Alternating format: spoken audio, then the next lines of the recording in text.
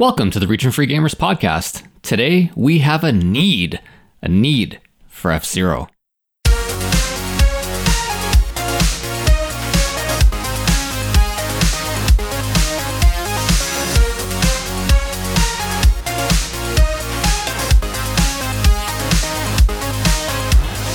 Hello everyone, welcome to the Region Free Gamers podcast, the podcast fluent in gaming. My name is Paul Romalo.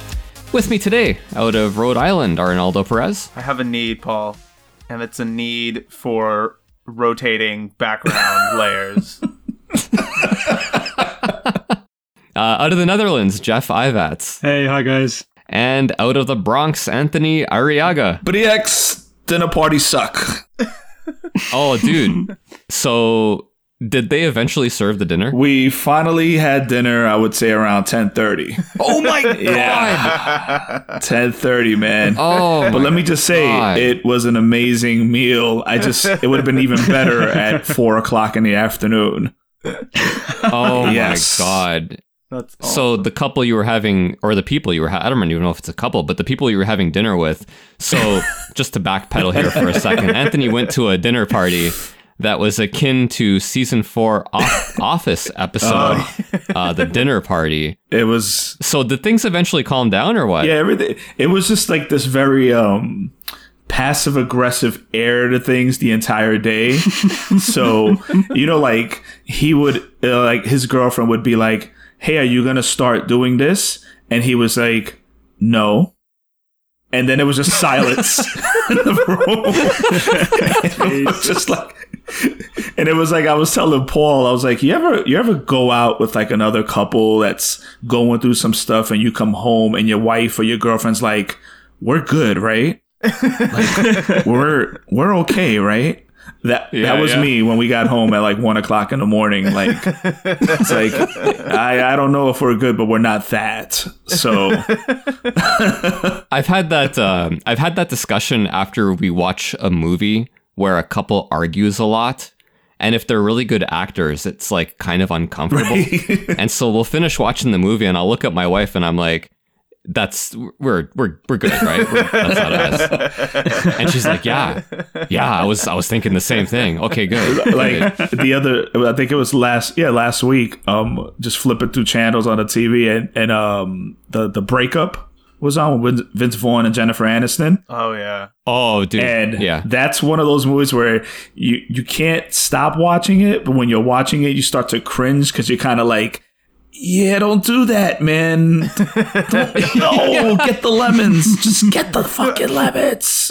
And it's not even the good kind of cringe, like watching The Dinner Party, for example, right? Like, yes. That one's too real. It's like, this could happen tomorrow. Like, yeah. So I don't know that we're here necessarily to discuss dinner parties. That just kind of happened. We're actually here and very excited to be here because we're going to be talking about F-Zero. This is one of the fastest gaming franchises in history. I absolutely love it. But it's not so fast that we can't take a moment to say thank you to everyone for listening. Don't forget, if you enjoy the show, tell a friend and leave a review on your podcast platform of choice. 5 stars, please. Yeah. Nothing would make us happier in these unprecedented times. One other thing, too, that I wanted to ask you guys about before we get to F-Zero. So I've got a little bit of a problem, and it's a problem that I touched on with Arnie during our Fire Emblem episode, and I need to know if you guys encountered the same thing.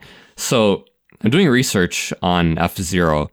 And by the way, I thought the research on F-Zero, because it's not that many games, I thought it would be quick. No, it was not quick. Yeah, exactly. Like 7 or 8 pages later, I'm like, dear God, there's a lot to this game, or this game series anyway. So yeah, during the course of research, it turns out that the website that I checked the most, and like more than Wikipedia, more than Moby Games or anything, is eBay. Oh, good. This happened during Fire Emblem. It happened during like TurboGrafx a little bit less. I did the outline for that one, but I already know all the values of those games like off by heart, so whatever.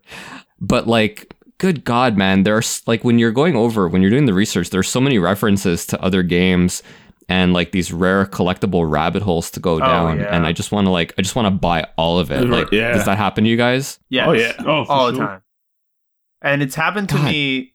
We're doing a future episode that I'm writing an outline for right now. And one of the things that I always hate when it happens, it's like I'll be reading an article about a game, and then like towards the end, like flippantly, somebody will be like, "Oh yeah, and there's this like $10,000 gold cartridge variant of this like obscure Japanese game that existed." And I'm like, well, I need to see it now. So like, Of course. I spend like 30 minutes just frantically Googling like gold cartridge X game, like show me this, and it'll invariably be like somebody's like shitty flip phone picture that they took in like 2001 through like a stained glass window into like some like destroyed video game store. Like, there it is. Oh my god. It must add at least like an hour or more to my total research time is going over this stuff. Like for F-Zero, first of all, there are there's a very expensive F-Zero game out there. We'll get to that later. I'll leave you guys in suspense as to which one it is. I think I know the one, but yeah, it's I think prices. you know too. I think you know too. But no spoilers, Jeff. No. So during the course of research, eventually I got into this like Nintendo e-reader rabbit hole because apparently, yeah, I know, right? First of all, I didn't even know that this e-reader existed. It's this accessory for the Game Boy Advance. I remember, yeah. I didn't remember this at all, which is to say I didn't know about it at all. There's a difference between remembering and being ignorant. So I'm like, Nintendo e-reader. And so I start reading about it, and I'm reading about the F-Zero ones and so on. And then it turns out that obviously, like, I'm going to then start looking up which e-reader cards are the most expensive ones. Of course. And apparently there was a promotional E3 e-reader pack of cards that was distributed, I think it was in 2002. And the Kirby card in that pack is the most expensive card. So I obviously straight to eBay, right? The Kirby card alone sold for well over $200. Jesus Christ. And that's just the card. And there's some guy selling the full unopened pack of cards, like the E3 promo cards. And the price that he's got on it, and I like, you know how it is with eBay, right? People just like, this is $1 million, but make me an offer. And so this guy's selling it for $2,000 Canadian. Christ. So like, $50 American or whatever, right? It's about right. But I'm like, oh my God, like these collectibles they're out of control. Yeah, the only thing I remember about the e-reader pack, because I had heard about it before, I knew about it because of Mario 3 on Game Boy Advance, and I think you could get like extra levels with the e-reader packs. But it was never like, this is how obsessed like we were with even shitty technology back then, is that like, it's not like you scan a card and it's like, oh, here's your level. It's like, there's an entire pack of like 7 or 8 cards and you have to scan them all in order because there's not enough data on each card to just have a whole level on it. So you have to scan every single card for one level. That's amazing. It reminds me of like the old computer punch cards, like in the late 60s, I guess we just couldn't do better in 2002. It was what we had at the time. I had the barcode battler. Oh, yeah. Yes. And that was just finding any barcodes you had lying around the house and hoping it springs a surprise. That's great. Fun. Yeah. That technology I like, though. Like, I wish that was still around. Yeah, because all you do is scan like regular barcodes from all your household products or whatever. Sure. I wonder what would happen. Jeff, did you scan barcodes from video games? I think a lot of magazine barcodes. I like to think I didn't cut out barcodes from boxes, but I probably did. Did you have to cut them out, or could you just scan them like from the box itself? Well, you had to swipe them across, so it depends what kind of size they were and where they were on the item. Oh, it wasn't a scanner. It was like a credit card swipe. Yeah. Of course, we didn't have scanning technology back then. That involved like lasers and stuff. Yeah. We were still working on the wheel. We used to have I remember like you would send away for stuff and you had to send away the proof of purchase and you had to cut out Yeah. the barcode. Yeah. This all just reminds me of Monster Rancher, because I remember as a kid, like when I got Monster Rancher 2, I think it was, on the PlayStation, and it was like, oh, how do I get new monsters? And it was like, oh, open the disc tray and like put in a CD. And I was just like, first of all, can I, like, I didn't know I could open the disc tray while a game was inside of it. Right, I thought, yeah, like, that was like a PlayStation big would no-no. explode. Like, I was like, Yeah. fuck this. This is a terrible idea. But then I would like just put in all my like crappy emo CDs that I had in the early 2000s and get like terrible monsters. I'm like, yes. So the monsters were all very sad. Yeah, all the monsters were just depressed when they came out. Their girlfriends all just broke up with them. Oh man, that's awesome. Well, anyhow, we should probably get to the star of the show here, which is F-Zero. So I guess the first thing we'll do is we'll start off with explaining what F-Zero is, for those who don't know. It's a futuristic racing game series. It was born on the Super Nintendo Entertainment System in 1991. It's largely credited with being the game that invented the futuristic racing subgenre of racing games. And I don't think there's any real debate to be had about that, right? Like, I'm sure that there were kind of futuristic racing games before it, but none of them really popularized it like F-Zero. Am I wrong here? Yeah, I mean, I would say it's like the first one that popularized that aesthetic of like hover cars and, you know, sort of like fast-paced, like real big turn tracks and stuff like that. That was the first one I remember hearing of. Yeah, for sure. All right. Now, as far as the story of the series, like with most racing games, you know, I would say the story matters a little bit more in F-Zero, but it's a racing game, so I mean, it doesn't really matter.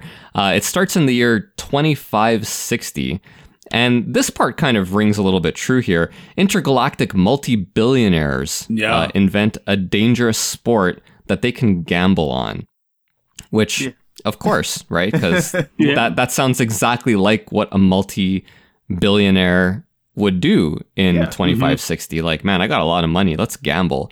Let's create this super expensive hover car racing series so I can sit in a dark room, smoke, you know, galactic cigars. Chain smoke cigars. Hey, you think your humans are good? You got to try these things out.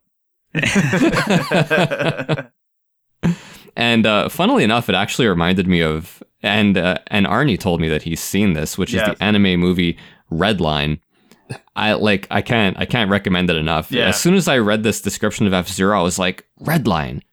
That's one of the reasons I liked Redline so much. It's got this cool, almost F-Zero vibe to it. Yeah, that was. I saw that on the outline, and that was a little bit of a rabbit hole. Not gonna say I jumped fully in, but I definitely put my foot in. Started looking up some videos, and I was like, "Wow, this is intense." Yeah, man. Yeah, super stylized. One of the last like fully hand drawn anime movies, not involving computers or anything like that. Yeah, it looks really, really cool. But it looks incredible. Yeah, it really does. Yeah, Jeff, you haven't seen it? No, it was only through what you posted up. I can't believe I hadn't come across it before. I'm impressed that I was able to come up with an anime Jeff hadn't heard of. That's pretty awesome. So, aside from its kind of futuristic comic book aesthetic, the other big drawing for F-Zero is speed. There's no other game prior to F-Zero, and we're talking even the graphically superior games in the arcade that quite captured the feel of speed that F-Zero did. And that would be kind of its calling card throughout the whole series. Every game in that series feels super, super fast. And it all started with the first one. So, before we get to the SNES F-Zero, I guess the first question I want to ask, we'll start with you, Anthony. What was your first experience with F-Zero? My first, seeing the game, I remember seeing it before I actually got a Super Nintendo. But it was like different. Like, you didn't even understand what Mode 7 was. And you're seeing this thing, and in your mind, you're thinking, have I not seen this already? Has this not happened already? but it was definitely something not jarring, but it was something like that was so impressive, like tech wise, like what is this? Like this is crazy. Like the way the screen, you can actually see the whole level, you know, the whole track. Yeah. But when I finally got to play it though, and I didn't get to play it till about when I finally got a Super Nintendo, so I probably played this game myself with time, like back in like 98. So when I finally got to sit down and play it, I was so impressed at how easy it was to just jump in and play this game. And this game was already like almost a 10-year-old game. We've already, at this point, we had seen way more impressive graphic games. So to be able to sit down and play this game and really appreciate F-Zero was just, it was cool, man. It's really cool when you go back and you revisit these older games and just see like how well they've held up. But it was definitely a sense of like, it was something I hadn't seen before in terms of just the fact that there were so many different things going on while you're just racing the game, while you're just racing. You know, other things that you have to keep track of, like your power meters and all this stuff that weren't really introduced in that way. So when it made every lap so tense. Everything was so tense in this game. That's kind of the theme with that game, and even more so with the subsequent games. They introduced some gameplay mechanics in some of the later games that even increase that tension more. What about you, Jeff? Yeah, I think it's one of the few like core SNES games that I didn't play till quite late on. None of my friends had it. I didn't pick it up. And when I did play it, it was probably quite late in the day. So I just felt like, I prefer Mario Kart. It's multiplayer. I can have more fun with it. This is quite brutal. And then I didn't play it again. And it wasn't until probably, I would think, the late 2000s when I picked up a kart-only copy for myself, back when retro games were dirt cheap. And I think I completed it back to front. I managed to kind of understand the mechanics, and I really enjoyed it. It was a series that, for Nintendo, I've always enjoyed their consoles, but it's a series that always kind of eluded me till late on in a console's life cycle. I can't explain why, but it was always one of those franchises that just kind of, it would go, it would kind of like zoom past me, and I'd have to catch up with it towards the end. Right. Interesting. Yeah. I would have assumed, because you were kind of I don't want to say early adopter, but like the SNES was basically your choice in that era. I would have, like, I wondered if F-Zero might have been something that pushed you in that direction, just because it was such a kind of technical showpiece at launch. Yeah, I think if I'd seen it running, say like on a there was a shop in my high street which would always have a couple of monitors in the shop window with a console attached to them.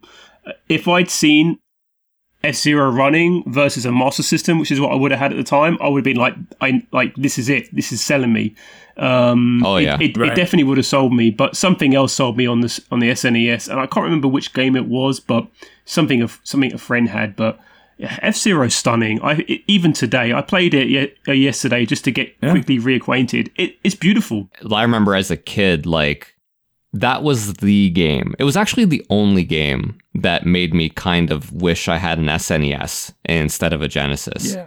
Just because it captured that feeling of, like, I didn't notice anything about the Mode 7, for example, right? I think I might have just been a little bit too young to kind of be like, oh, wow, what are they doing with the graphics? Mm-hmm. It was more like, oh my God, this game is so fast. Yeah. That was it. I was just obsessed with the fact that it was that fast. Yeah. And it was only in reading about it over the past little while that I was like, oh, wow, they're doing like so many cool little tricks here that, you know, not something I noticed as a kid, but it all kind of adds up. It's really all very cleverly done. Mm. Yeah. Now, Arnie, obviously you were still a glint in your father's eye when this game first came out. So which F-Zero game did you play first? I'm going to guess it was one of the GBA ones.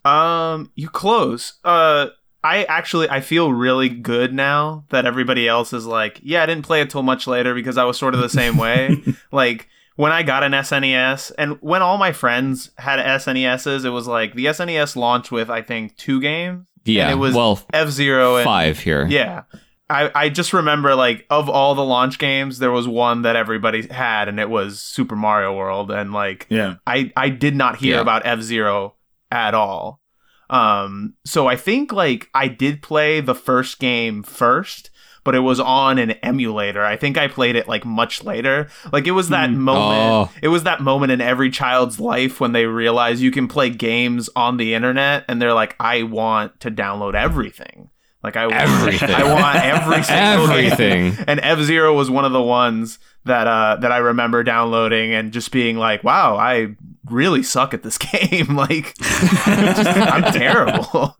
And then after that, I think I think the only F-Zero game that I currently own is one of the GBA ones. I think it's GP Legends. Yeah, that would be, out of the two, at least for the American releases, that would be the one to own instead of Maximum Velocity. But you know, we'll get to that later. We'll get to what the reason for that is. So Jeff, let me ask you, between Wipeout and F-Zero, so and you know what's coming, but I just want to know what your opinion is on how much better F-Zero is, like on a scale of like 5 times better to 10 times better. Yeah. What are we talking about here? Well, I'm not gonna satisfy your macabre, viewpoint on Wipeout. A great British game. No, Wipeout. I did a little bit of watching again of Wipeout. I wanted just to make sure before I entered this chat, I really had my ducks in line. Right, okay. And Wipeout, I had the demo of it. It was tough, and it was brutal. It's like as soon as you hit a wall, you came down to a grinding halt. Whereas F-Zero, you hit a wall and you go bouncing around like a pinball, and you've lost the race almost. So they're both quite brutally hard games and require you to be perfect. I've always preferred the weaponry aspect of Wipeout. That brings like a nice like different element to it. Basically, it makes it like a Mario Kart, doesn't it? Really? Yeah. But Wipeout took many iterations even for me to really enjoy it. It did take time to become a great game. Whereas F-Zero, for me, is instantly great. I think that's a big difference, and I think that that studio up in Liverpool that obviously is now gone, and Psygnosis, they were able to like give them time and give them money and give them space, and they believed in it. Whereas F-Zero, and we are going to go into this, I guess, it has that tech demo feel to it where Nintendo didn't return to it. Whereas Wipeout, they kept wanting to make it better, and I think that's why overall, I think I'll always prefer Wipeout.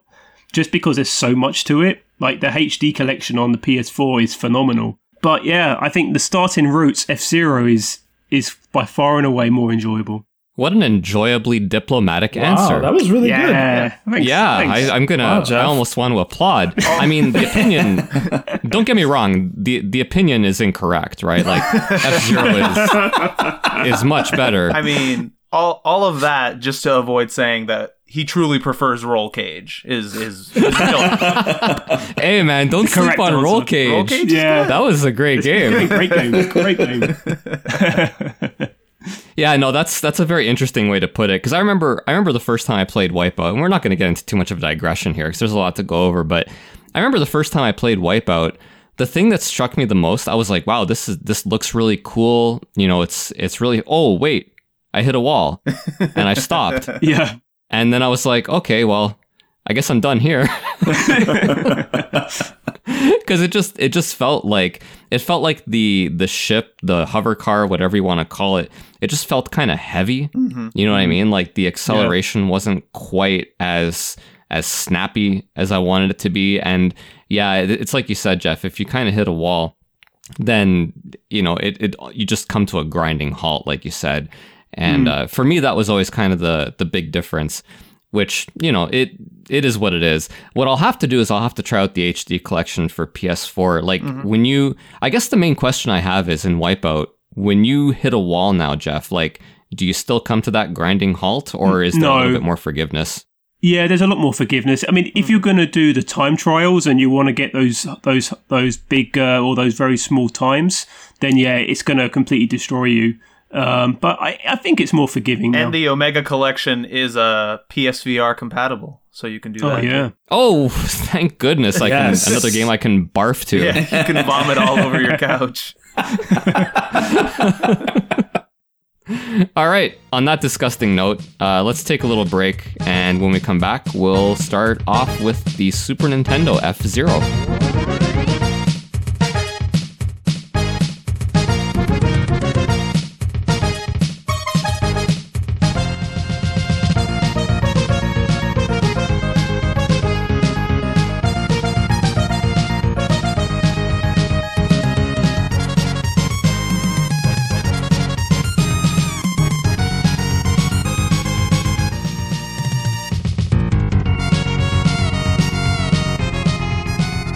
All right, everyone, we're back. So, F-Zero, the OG for the SNES. This game, it was released as a launch title for the Super Famicom, and that was in Japan in November of 1990. And it was also a launch title for the SNES in North America in August of 1991. And funnily enough, I actually couldn't even get a release date for the PAL. Like, it literally just said, or Wikipedia anyway, just said 1992. Some guy just dropped it off in a retail store one day, and they were like, here you go. Yeah, exactly. Which, I mean, is, man, like, to not even give us a month for the PAL release, that's so disrespectful. I don't even know what to think about that. But anyhow, produced by Mr. Shigeru Miyamoto. Glad Ozzy's not here. The god among men, Miyamoto-san. Funnily enough, in reading through some of the interviews and stuff, Miyamoto, if you want to find his fingerprint, like the one kind of big thing that he did with the game, is he's actually credited for removing the invisible wall that's around the track. So originally when they were designing this game, you're driving around the track, and if you hit the wall, then you hit the wall. You can't go off the track. Mm-hmm. And Miyamoto was like, no, get rid of that. And so they got rid of it, and then bam, it opens up all these possibilities where you can like jump to different parts of the track if you hit a jump and so on and so forth, which ends up being one of F-Zero's calling cards. So, you know, good idea by him. You know, one of his few good ideas, really. I mean, F-Zero being the most successful franchise he's ever worked on, it's really a wonder that he had this great idea. Yeah, I'm surprised. Credit to Nintendo for being so charitable as to employ him. So, you know, good for them. Directed by Kazunobu Shimizu. He decided on the futuristic theme. Funnily enough, the vehicles and the theme, especially the vehicles, were actually influenced by the American movie Batman, released at the time, the one starring Michael Keaton, the one with lineups going around the block. That, like, Anthony, you remember that, I remember right? that. Yeah. So, yeah, he saw the Batmobile and he's like, I want that in my game.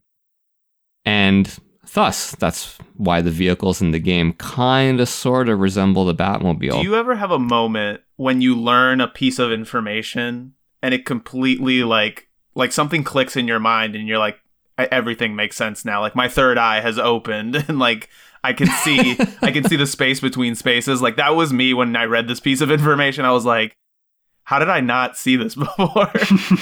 Yeah, exactly. Yeah, it fits like a puzzle piece right in there.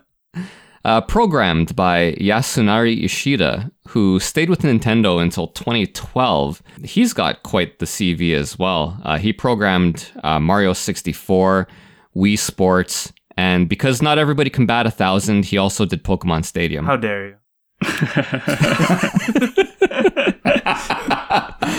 Art direction by Takaya Imamura, and his style can also be seen in all of the subsequent F-Zero games, and he also did all the design for the Star Fox games. So you can definitely kind of see the resemblance between the two.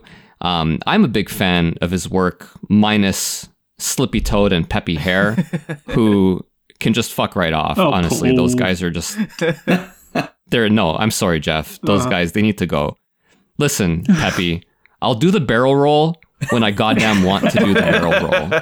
Okay, stop telling me to do a barrel roll. I know, Thank Peppy you. keeps pulling rank on you like all the time. I wonder. Well, to me, he's just like a backseat driver. Yeah, he kind right? of Like, is. who would like who's driving around in Japan with their old father, and the father's like, "Hey, watch out! There's a red light up there," and thinks, "Wow, what a great idea! I should put that in a video game." Anyway, sound design by. Okay, no, really though, my dad used to do that. Like, I would approach, like, there's a red light down the road, and my dad would lean over, "Hey, watch out for that red light." And I'm like, "Really, Dad? Thanks." I'm starting to Thanks. realize that your hatred of Peppy Hare, I think, goes a little bit deeper than just the game. Oh my God, Peppy Hare is my father. All coming together now. Realizations on the Region Free Gamers podcast. Therapy at its best. And it's cheapest. Yeah, fair enough. Yeah. Sound design by Naoto Ishida and Yumiko Kanki. Mainly notable, actually, just from reading it, because though they did arrange the soundtrack in F-Zero, which is a much beloved soundtrack, actually, after the 16-bit era, they just vanished. I think as with... So we've encountered a little bit of a theme here on the show, just doing research. A lot of the women who worked on these games in the 16-bit era, what I'm finding is that they just get married and then they vanish. Yeah. Like it's like they're just locked into their house and like, no, you cannot work on these children's games anymore. And they're like, okay, yes, Yeah. of course. I know we definitely talked about the fact that specifically with Japanese developers, it's really like, oh, I guess I interned for a summer and like did one of the most beloved soundtracks of all time. Now I'm like a stockbroker or something. Like, what happened? Yeah, exactly. Yeah. So yeah, with Miss Yumiko Kanki, I'm pretty sure that's what happened with her, because eventually you can kind of see a different surname for her, which indicates that she gets I married, see. and then she just vanishes. And Naoto Ishida actually moved on to more of like the technological aspect of sound design. Okay. So not with Nintendo, but working with other software companies and so on and so forth. But great soundtrack before they left. So the actual game itself, this pretty much continued Nintendo's new... They basically kind of were developing a tradition of releasing a game at launch that was essentially like a tech demo for the system. Mm-hmm. I didn't really put the pieces together on this one until reading about F-Zero, but you know, it originally started actually with the NES, where they released the system, and the big thing with the NES at that time was smooth side-scrolling. Mm-hmm. And, you know, you kind of think to yourself, smooth side-scrolling, like, well, yeah, like, how hard is that? No, actually, it's really friggin' hard, because I don't know if you guys remember, like, your average home computer, you couldn't have side-scrolling games on it. Yeah. Like, you could, but they were super, super choppy. Do you guys remember that? Yeah. Yeah. Yeah. I feel like it was always like you'd hit the edge of the screen and it would either like slowly scroll like the next background, or it like blink out of existence and pop Yeah. back in with another. Yeah. Exactly. Yeah, exactly. Yeah, so funnily enough, the side-scrolling and the smoothness of it actually a really big deal. And so Mario Brothers, and I guess to an extent Excitebike, were kind of like the showpieces for that ability of the system, which ended up just transforming video games completely. Then you have Mario 64, which was 3D, Wii Sports, Yep. which is, you know, the motion controls. And I put in my notes here, 1-2 Switch, which its technological innovation was wasting our time. Yeah. As far as F-Zero is concerned, the entire structure of the game is actually based around what was known as Graphical Mode 7.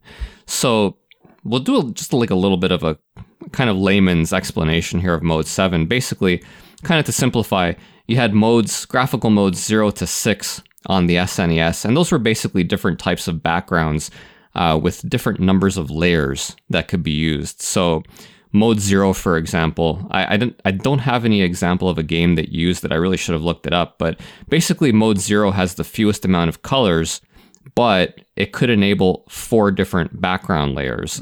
And then mode 1, which actually was the most common, it had access to more colors than mode 0, but only 3 layers, which for the purpose of the SNES and other systems, it was basically like a background, a foreground, and then a heads-up display, a HUD. So, skipping on to mode 7, a different kind of background mode, just one single layer. So where the other modes have multiple layers to create some depth and to move your character around over a foreground, mode 7 was just one background layer with up to 256 colors. But this single background layer, it could be rotated, it could be scaled, it could be skewed, or any combination of the 3. With F-Zero, for example, the mode 7 background is actually the track itself. So it's basically one giant bitmap. They draw a track on it, and they have kind of like a black border around the track to give it kind of like that floating look once you scale it. So then they skew it so that it's wider at the bottom and then thinner at the top to kind of create that 3D perspective. And then they scale the entire background forwards, I guess backwards, but in order to create the illusion of moving forwards. Such a cool little idea. And if you guys need other examples of mode 7 and how obvious it is, funnily enough, I was actually looking this up and I found out it made so much sense after looking it up. Castlevania 4, for example, you fight against the Golem boss, and it's the only boss fight, I looked it up, where the background is black. And I'm like, yes, of course, because the Golem itself is a background. That's how they're able to scale him. Every time you hit him, he gets a little bit smaller. And then when you do defeat the Golem, he just kind of he just increases in size until he fills the whole screen and then kind of explodes. So it was, I don't know. Is it weird to me? I'm going to be honest with you. I never knew any of this. I thought mode 7 was just mode 7 because some guy thought it sounded cool. I didn't really think that there was anything behind it. So when I started reading this part of the outline and you were like mode 0 through 6, and I was like, oh, here's where Paul makes that joke where it's like, what happened to mode 0 through 6? Now we have mode 7. And then I was like, oh no, there's a real explanation to all of this and I'm just an idiot. I didn't know there was other modes before this. No, you know what? Honestly, me neither. I really thought mode 7 was just kind of like a lame marketing thing. And when I mean lame, I mean lame. Sega had blast processing, right? Badass. And then Super Nintendo has mode 7, which it was actually a utilitarian term, not a marketing term. So who knew, right? I mean, me now. You know what? So Anthony, for you as a kid, blast processing or mode 7? Which team were you on? Well, I was, by default, I was on blast processing. But like that meme of that guy walking with his girlfriend, but he looks over his shoulder and he sees this other girl walking. So I'm walking with blast processing, but I was checking out that mode 7. Now, actually, so over in Europe land, Jeff, were you even, did they even use the term blast processing there? Was that just a North American thing? Oh, I think we got all of that marketing PR bullshit. It all came our way. Emotion engine or chip, all that stuff. We get all of that. Now, you reminded me. I was I went on a holiday to in Indonesia. I was in Bali. And I went past a shop that had 6D movies. I'm like, 6D? What the hell happened to 4 and 5D? What, they've just jumped to 6? This is too many Ds, man. There's too many Ds in that movie. Yeah, but never be surprised by the power of marketing, because blast processing still sounds amazing to me. It sounds amazing. I know, right? I laugh at it, tongue in cheek, right? Because it's a relic of the era. But it still sounds pretty cool, actually. It does. Yeah. It does. I would say the emotion engine was the climax of that particular terrible marketing movie. So I wrote this question down as kind of like a joke, but now I'm amusing myself and I have to ask you, Jeff. So on a previous episode, Yeah. I wish I could remember which one exactly, so people could listen just to hear it from the horse's mouth. But you confirmed on a previous episode that Europe actually has cars. Big if true. Which big if true. Yeah, like mind blowing. Yeah, no, but I think I've also kind of educated people to know that we also have malls and Blockbuster Videos. So I feel like I'm doing a massive service for Europe here. So what's the question, Paul? What's the question? The question is whether Europe also has hover cars like in F-Zero.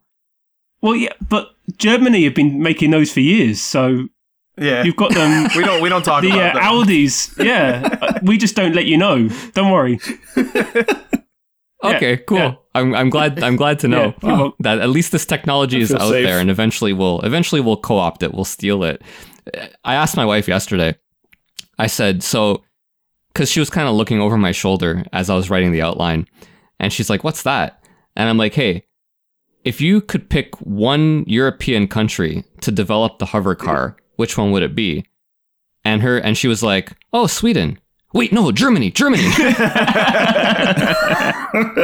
what happens when you go on the Autobahn. Your car becomes a hover car. Yep. So anyway, back to F-Zero. The game itself was absolutely like stunning for its time. Other racing games, they could actually create hills by using various graphical tricks, and you'll see them as far back as Rad Racer on the NES.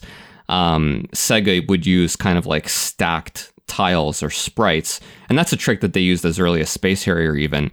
But the thing about the stacked tiles, or really any of the other techniques that were used in racing games, is that none of them could hit that magical 60 frames per second that F-Zero did. And that 60 frames per second is truly the secret sauce to F-Zero. Because if you introduce any kind of choppiness to that game, bam, your sense of speed is just gone. Yeah. At least I've never played F-Zero at a lower frame rate, but to me, that's what would happen. Because it feels so fast, and part of that is just that it feels so smooth. I was just going to say that, and this will play more into the later games, but they did so much with very little. I feel like they could not, make this game like really flashy, really big, sort of scenic, sort of stuff, because they were using the Mode 7 and to keep it at that smooth 60 frames. But there's something like very eye-catching about that game still, even with its minimalist look. Yeah. Yeah. Yeah, absolutely. There's an interview with the developers where they mentioned that they showed it off at a trade show before the Super Famicom's release, and they had 2 Super Famicom's test systems set up with F-Zero, and the lineups to play it were huge. Mm-hmm. And the trade show is like other industry people, so they're all very kind of it's not like a consumer going up and playing it. It's people who are like programmers and developers.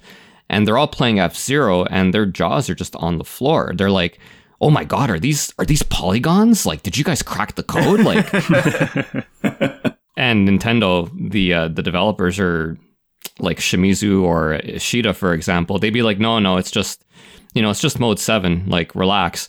But also, please enjoy the game. It's crazy. Like when I was doing some, looking over the notes and doing some research, the development time that they had for this game was so condensed. So to see what they, so for them to come out with something pretty revolutionary in such a small amount of time was alone so impressive. Yeah. I mean, basically Miyamoto went to them and said, "Hey, this is what Mode 7 is. Show me what you can do with it." And so they were just kind of farting around with it, and were like, "Hey, what if we do this? Do you think that will work?" And it did. And how? Really, I don't want to call it an accident, because obviously it takes talent to find these kind of things. But just hearing the story of it, where they were just kind of like, let's figure out what we can do with it. And then, oh my God, we've just created a beloved racing game just like that. So, just a few of the other, little notes here for F-Zero. Very interestingly, I didn't know about this beforehand, but because of F-Zero's ability to follow a track that was just a single background layer, that was actually the reason that it could have those 180-degree hairpin turns.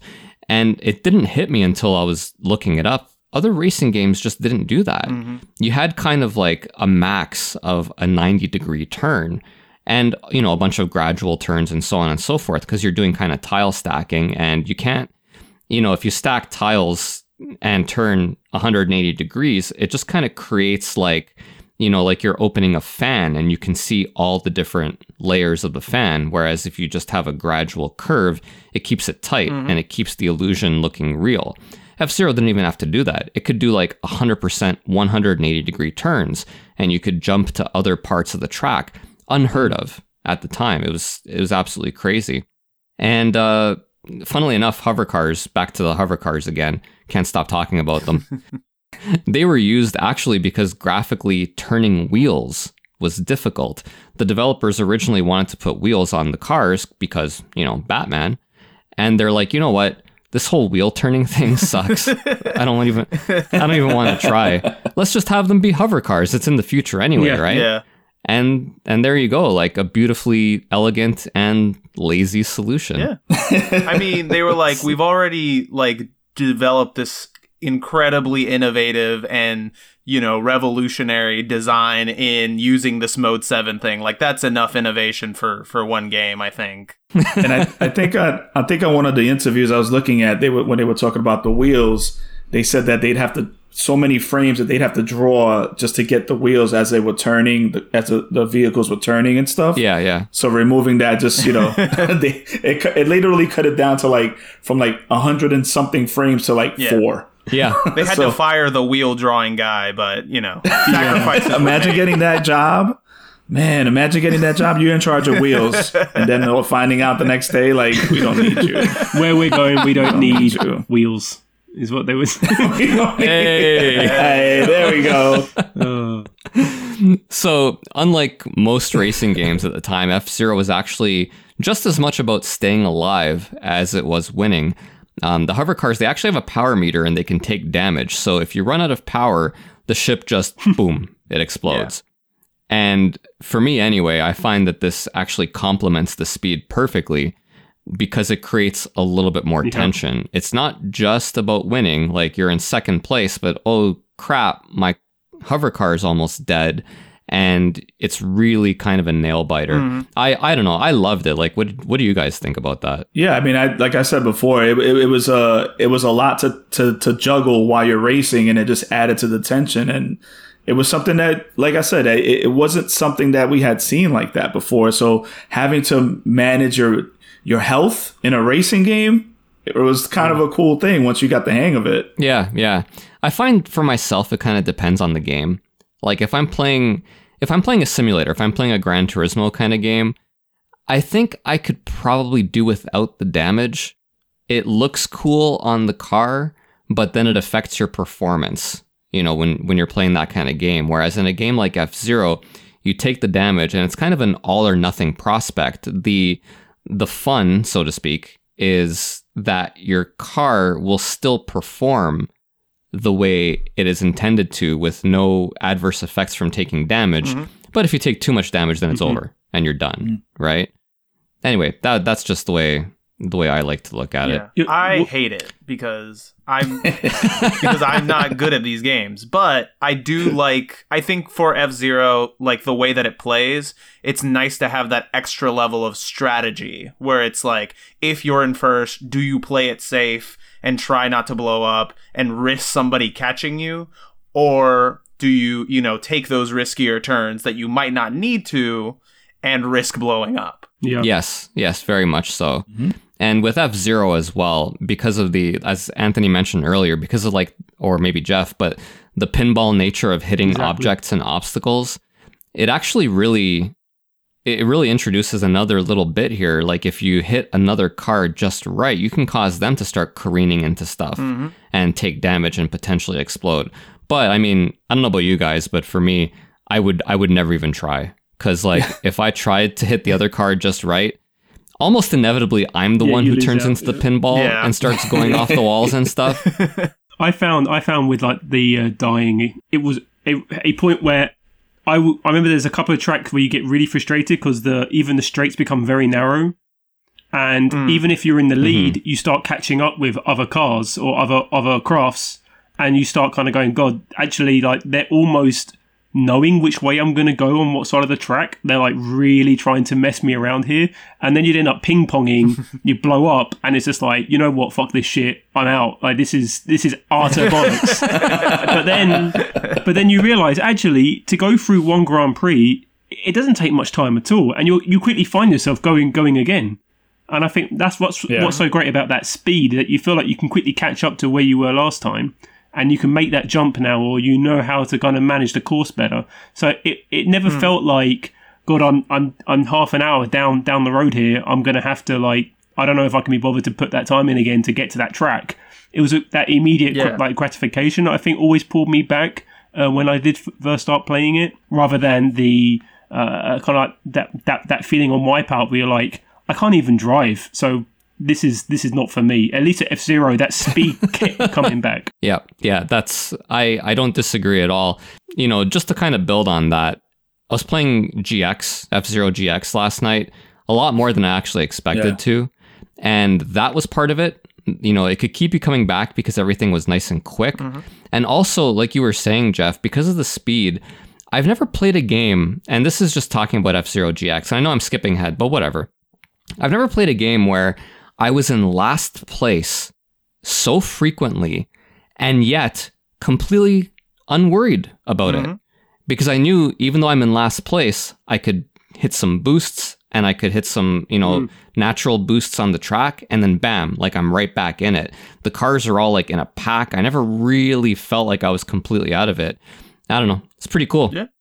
So back to F-Zero, the original again. Gotta mention, first F-Zero game to introduce Captain Falcon. You mean that guy from Smash? Stop it. So, originally, actually, Captain Falcon, this was amusing, was supposed to be designed by Ishida to be the Super Famicom's mascot, which is why his color palette actually matches the colors on the Super Famicom buttons, although they dropped the green from his design a little bit later. And eventually they actually just dropped the mascot, the Super Famicom mascot idea altogether. And he just remained in F-Zero, and he made some cameos in some other games, like, who cares about those other games, whatever. And also, I didn't know this, he had a starring role in his own anime series, which was released around the time of the GBA games and F-Zero GX as well. Like, did you guys know about the anime series? I did not. No. But now I'm wondering if it's better than the Fire Emblem anime. Ooh. Or the Zelda. That's a tough one. I'm going to say that the dubbing is better than the Fire Emblem anime, but the Fire Emblem anime is the better one. Yeah. Cuz that, oh my god, that Fire Emblem dubbing, good god. I haven't gone back to it, Arnie, since we did that episode, but like I'm just thinking about it now, and I just want to randomly insert clips from it into our show. It's worth the ride if you're willing to pay the price of admission. I also really enjoy the idea of Nintendo going from like an overweight Italian plumber to this like Judge Dredd looking motherfucker as like the new mascot for their system. I know, right? And when they pick the fat plumber. Yeah, they go ultimately. For it now. So, but this was actually and then ends up being the right choice. Yeah, you got to give the people what they want. Arnie, you brought up the point I really wanted to make about that, and that was when you look at the comic, it's like, and this is where for me, I don't want to speak badly of Miyamoto and of Nintendo. I don't want to bring out my inner Aussie. But when I look at F-Zero, I like outside of the technicality side of it, I don't really see anything that original. And let me kind of break it down. And this isn't to disparage anything the creators have done, but I guess it's clearly I feel like I can see where they've been influenced. Because basically this is from AD 2000's Judge Dredd. This is where it's from, where people can go around, where the judges can go around blasting away criminals. Of course there would be death games with cars. Of course there would be. So it's like... It is on theme. It's on theme. Like, even Captain Falcon, I'm looking at him now, he is Judge Dredd. He's got the whole visor thing going. You can only see the bottom half of his mouth, of his face. He's Judge Dredd. But then also, there's a little bit of like anything about futuristic. There's a little bit of Blade Runner in there. There's a little bit of even I think like The Running Man. If you know that movie about like basically fighting to survive and you win money and all that sort of stuff. He's no longer Sub-Zero. He's just plain Zero. Thanks, Paul.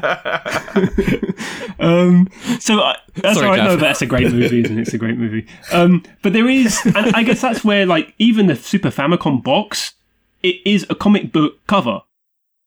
So there's either that part of they've gone, right, we've got this thing, let's try and layer something on top of it. Let's just try and make it more than it is because it's essentially a tech demo of a game. Let's try and create something, which is absolutely great.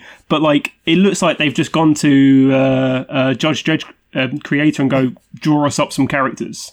And I tried to do some research to see, okay, who really did like make the comic, and if it's Ishida and like they did all the comic, and it's bizarre because in the Super Famicom manual the comic is all in English, so it does make me think that I'm just reading out of a Judge Dredd. Or they've just kind of just copied it frame for frame from a different series. Knowing that now, when I play it again, if I think I'm racing on a background, it's very bizarre.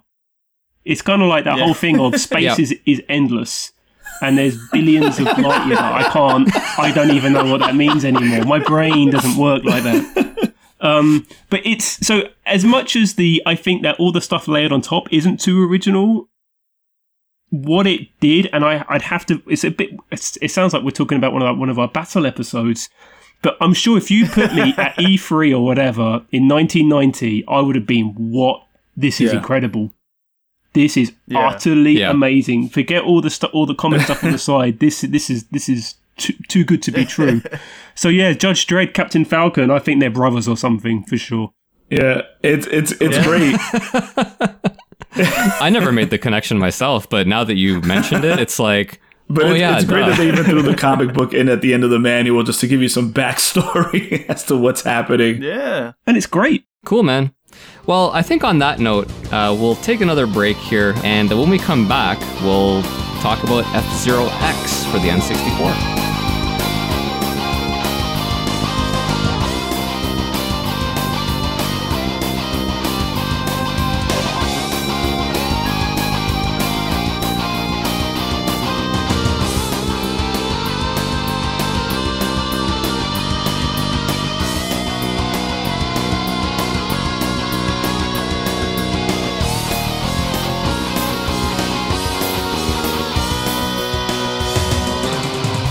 All right, everyone, we're back, and we are back with F-Zero X for the N64, the next F-Zero game to be released on home consoles. F-Zero X released in the second half of 1998, pretty much in all territories, so between July and November for everybody. Obviously, Japan came first, and not a launch title for the N64, not a kind of like tech demo like it was for the SNES, just a straight up great game for the N64. Produced again by Shigeru Miyamoto, and Takuya Imamura again did the art, as he would for all subsequent F-Zero games. Additionally, Tadashi Sugiyama was the director for this one. He's a Nintendo vet. He started out with Ice Climber, and most recently produced Star Fox Zero. It's very interesting to see these directors and programmers from Nintendo. They are lifers, let me tell you. I don't know what Nintendo's doing over free there. Lunches. If they're just like, free lunches. Here's your bento box. Yeah. So the game itself, F-Zero X, it manages to retain that kind of gritty yet cartoon-like style of the original. I guess much like Judge Dredd, since we were talking about that. Yeah. Kind of a stubborn visual style. Because we did just have Wipeout released shortly before F-Zero. And, you know, for its faults, you know, as far as I'm concerned anyway, Wipeout did look super cool and super futuristic. So it's kind of a very Nintendo move to be like, no, you guys can do what you want. We're just going to stick with our cartoons and our Judge Dredd knockoffs. Thank you very much. So F-Zero X did introduce a number of innovations.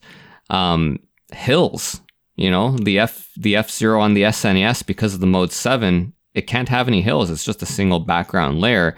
F-Zero X, on the other hand, hills, loops, it's all over the place. Back on the Super Nintendo, we had 4 vehicles, 4 pilots. Now we've got 30 in F-Zero X.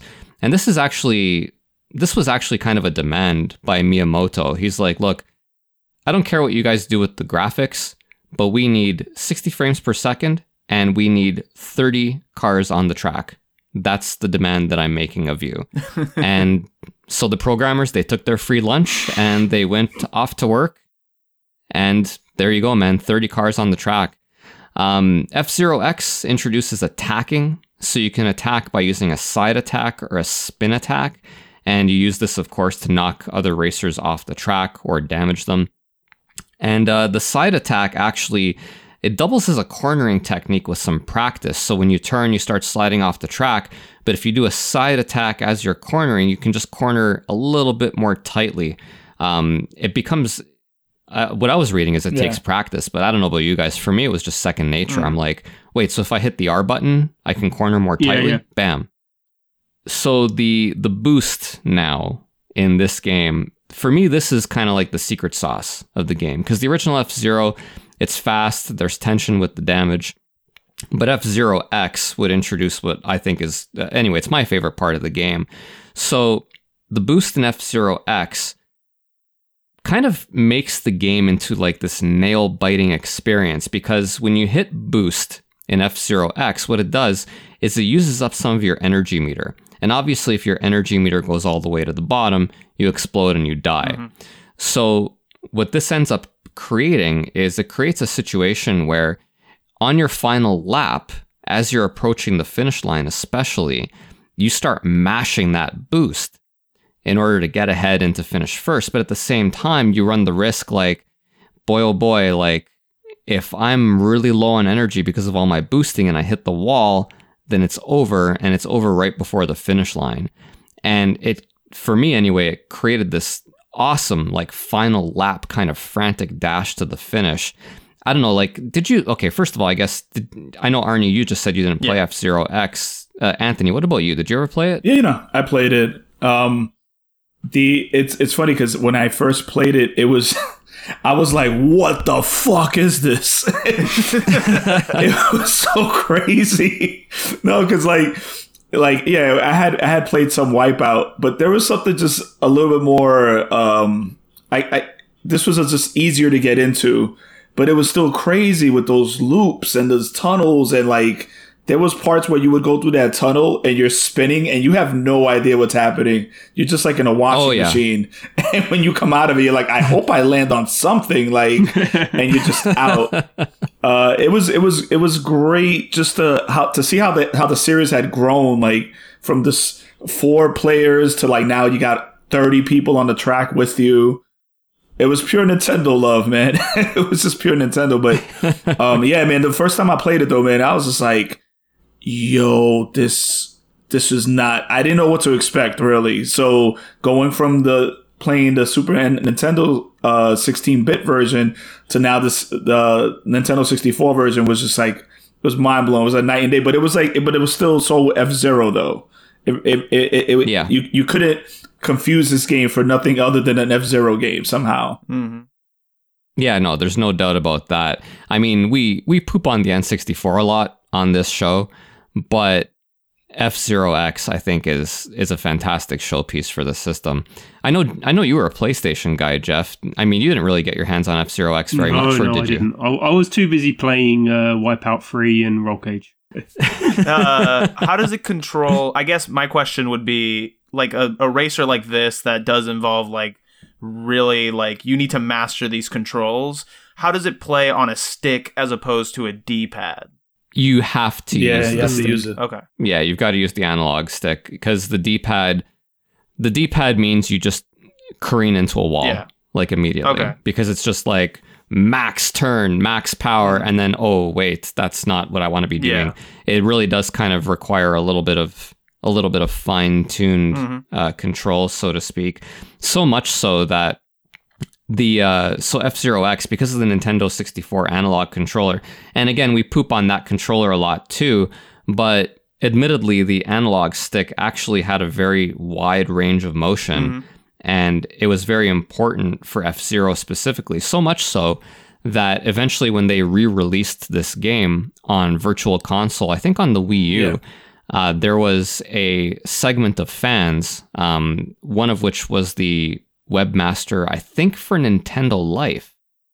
And he kind of started a campaign to Nintendo being like, yo, these controls are way off. This is nothing like the N64.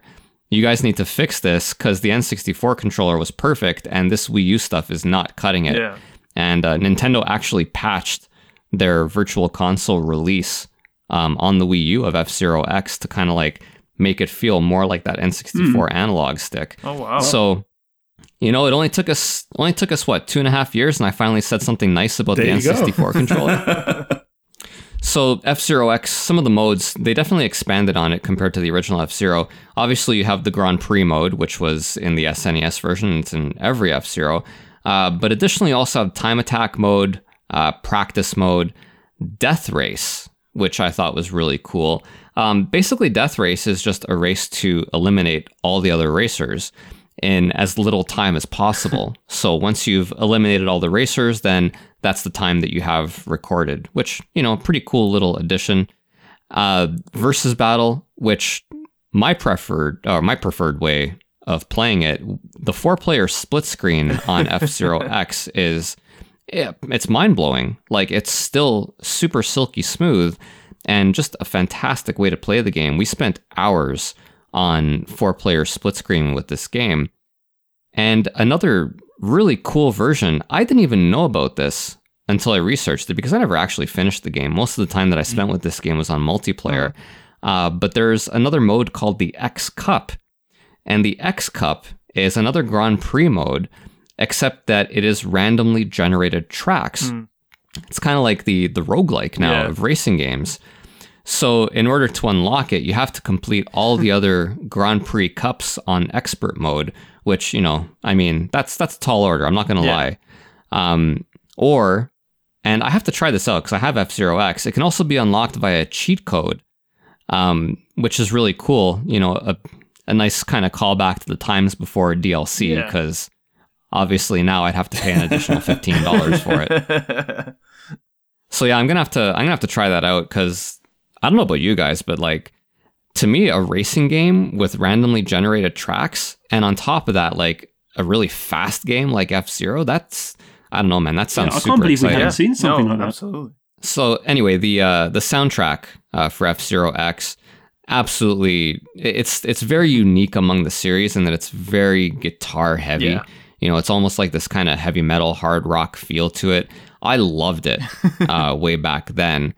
Now, you know, a little bit less. Now I kind of like, I hear the not so great sound quality of it, and I'm like, you know, whatever. But the remixes and the guitar were, you know, they're still pretty cool. I think they still hold up, even if they don't impress me quite as much as they did when I first heard it. So now F-Zero X, you know, as much as I love it, it's not perfect. As we know, the key to the F-Zero experience is that 60 frames per second. But in F-Zero X, in order to achieve this, the draw distance and the detail in the game is pretty much subpar. The draw distance, it doesn't affect the actual race. You still have enough time to see what's coming and to react. But with that said, it is noticeable. Like, you do see the backgrounds kind of pop up out of nowhere, pop up out of the fog, you know, because it's the Nintendo 64. And the detail on the tracks, the detail in the backgrounds, almost non-existent, to the point now where I don't know, if somebody was picking up this game now, they could almost say, oh, wow, what a minimalist experience. This is so cool. It's very of its time, you know? Yeah, exactly. But back then it was just kind of like, this doesn't look so great. Yeah. But of course, because it's an F-Zero game, like you don't really have time to look at the backgrounds anyway, am I right? Yeah. I was thinking about this too, and I mean, I'm pulling this out of my ass, so I could be completely wrong. But I feel like the N64 gets a lot of guff in retrospect for sticking to cartridges over discs just because it made the games like more expensive, which is fair point. But it makes me curious about whether something like this could have been done this well on a disc. Like, I wonder if the lack of load times and stuff like that, because it was early in the life cycle of like disc-based games, like if they would have been able to pull it off this smoothly with a consistent frame rate and all that good stuff. That's a good question. I don't know what the corollary is on the PlayStation, for example, because you have games like Wipeout that are very smooth, but do they have 30 other cars on the track? That's the question. I think something like Destruction Derby on the PlayStation might be kind of like your best comparison. It's not great, comparison. That's a game from 95, isn't it? It's quite tough. Yeah. Destruction Derby 2 in particular, it actually runs really, really smoothly and, actually holds up really well for a PlayStation game. But then again, it doesn't quite have the speed that F-Zero does. So, I don't know, Arnie. That's a good question. And I guess we'll never know the answer, eh? We never will. It's a shame. But we have F-Zero X regardless, so. Exactly. So F-Zero X also, it had an expansion kit released. This, unfortunately, though, was only available in Japan since it was released for the 64 disk drive. Now, with that said, the expansion kit is it's widely praised for what it is. It introduces 12 new tracks, a vehicle editor, and a track editor. The track editor on the expansion kit actually is basically what the staff used in order to create the actual tracks in the game, which is pretty cool. Funnily enough, there's not a heck of a lot out there on F-Zero X as far as like interesting facts. It's not the first game of the series, and it was released on a system that wasn't as widely available. The one funny thing I was able to find is that Blood Falcon's vehicle, the Hellhawk, it was the Hellhawk in Japan, and then they renamed it Bloodhawk for Europe and North America. So this raises a point for me because, like, I don't know about you guys, but on the list of things that I'm afraid of, blood is way higher than hell. I mean, the thing that bothers me is that I like the alliteration of Hellhawk, whereas Bloodhawk is just kind of like, bleh. Like, what? Yeah. Are we really that afraid of the church in the early 90s? Like, what is going on here? I mean, seeing that we live in hell now, we should be more afraid of blood, I think. Yeah, we're all kind of acclimatized now, right? Yeah, truly. But are you more afraid of your blood or someone else's? I would say 70 mine, 30 others. I think I'm more afraid of somebody else's blood on someone. Because then I'm like, where did that come from? Like, at that point, I have questions. Like, we need to sit down and discuss. For me, it's a matter of responsibility. Like, if I see blood on someone else, then I'm like, oh shit, what am I gonna do, right? Whereas if I see blood on myself, at least if I fail and like I die, then it's my fault. Yeah. You know what I mean? Like, I'm right, and I'll be dead, and I won't have to live with the guilt. But boy, this is really taking a morbid turn, man. Yeah. So, well, you asked the question. So a couple other quick things here from F-Zero X. It does have Rainbow Road from Mario Kart 64. Funnily enough, that makes an appearance in the Joker Cup. The Grand Prix Cups in F-Zero X are Jack, Queen, King, and Joker, and the Joker Cup being the hardest one. And yeah, Rainbow Road from Mario Kart 64 makes an appearance there. And additionally, if you noticed, in F-Zero X, there's a pilot named James McCloud, and you wondered whether his name and look have anything to do with the Star Fox protagonist, Fox McCloud. Then you wouldn't be the only one who noticed that. James McCloud in Star Fox lore is actually Fox's father. So this led me down yet another rabbit hole. And Nintendo themselves have actually officially stated that neither of these things has anything to do with the other. James McCloud and F-Zero is one thing, Star Fox is another thing. And, that's how it is. But like, there are references in virtually every F-Zero and Star Fox game that kind of like join one with the other. I'm not going to get into all the references. There are quite a few. I guess. I am a James McCloud truther now. Yeah. Like, I believe. My theory is that he is a Highlander. And wow. Another great movie reference. Come on. So I have another question written here, but I think it'd be funniest if Jeff reads this to us. Jeff, if you want to pose the question here. Sure. Sure.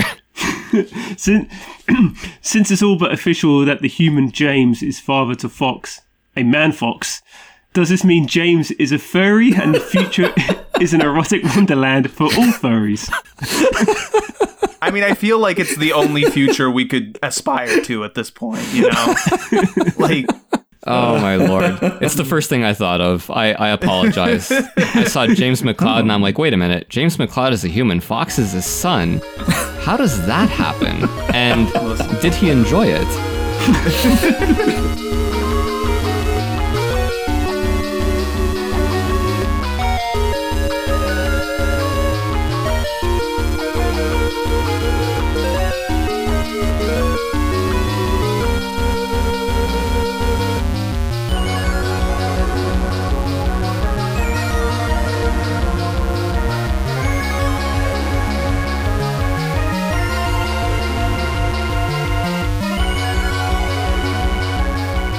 Moving on to F-Zero on the Game Boy Advance.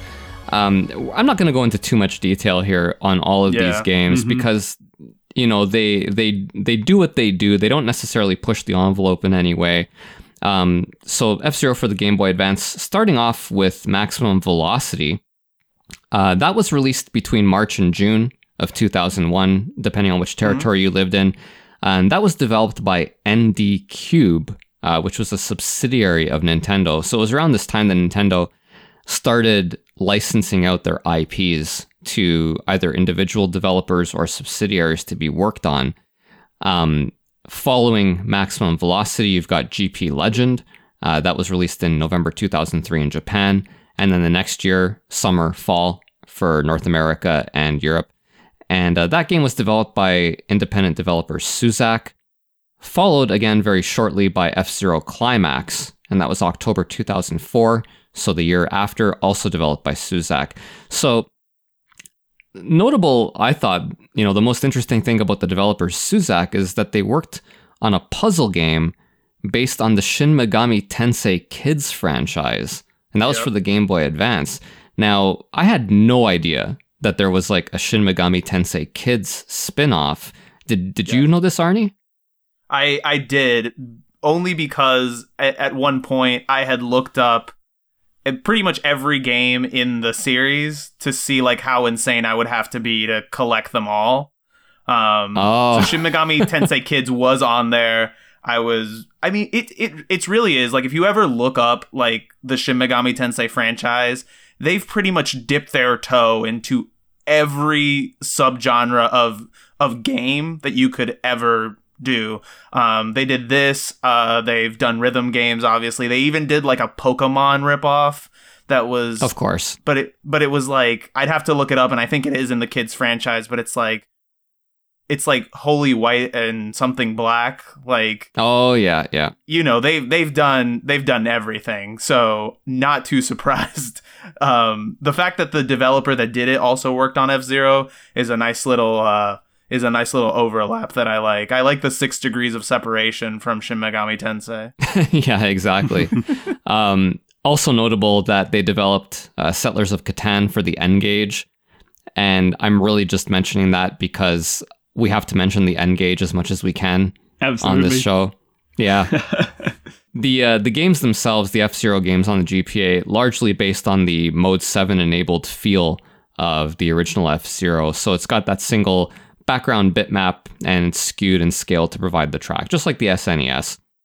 So Maximum Velocity, the first one, it does bring back the boost system, but it's not related to the power meter like in F-Zero X. Basically, when you complete a lap, you get one boost, and then you can use it at any point, and you can store a maximum of 3 boosts. Otherwise, it's kind of a fairly standard update to the SNES game. Bit of a black sheep, so to speak, because even though it takes a lot of cues from the SNES game, Maximum Velocity really tried hard to be its own thing. So Captain Falcon, not in this game, all new characters, all new vehicles, all new tracks, just with one exception. I think it's Firefield that makes an appearance again in Maximum Velocity.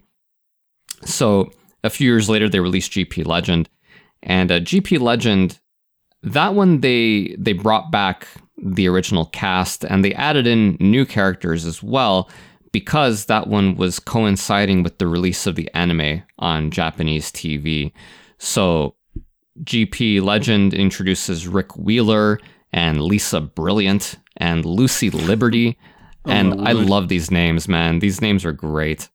I'm just going to take a shot in the dark. Is Lucy Liberty American? I should have looked it up, but I also feel like I don't have to, and the answer is yes. Yeah, I was going to say.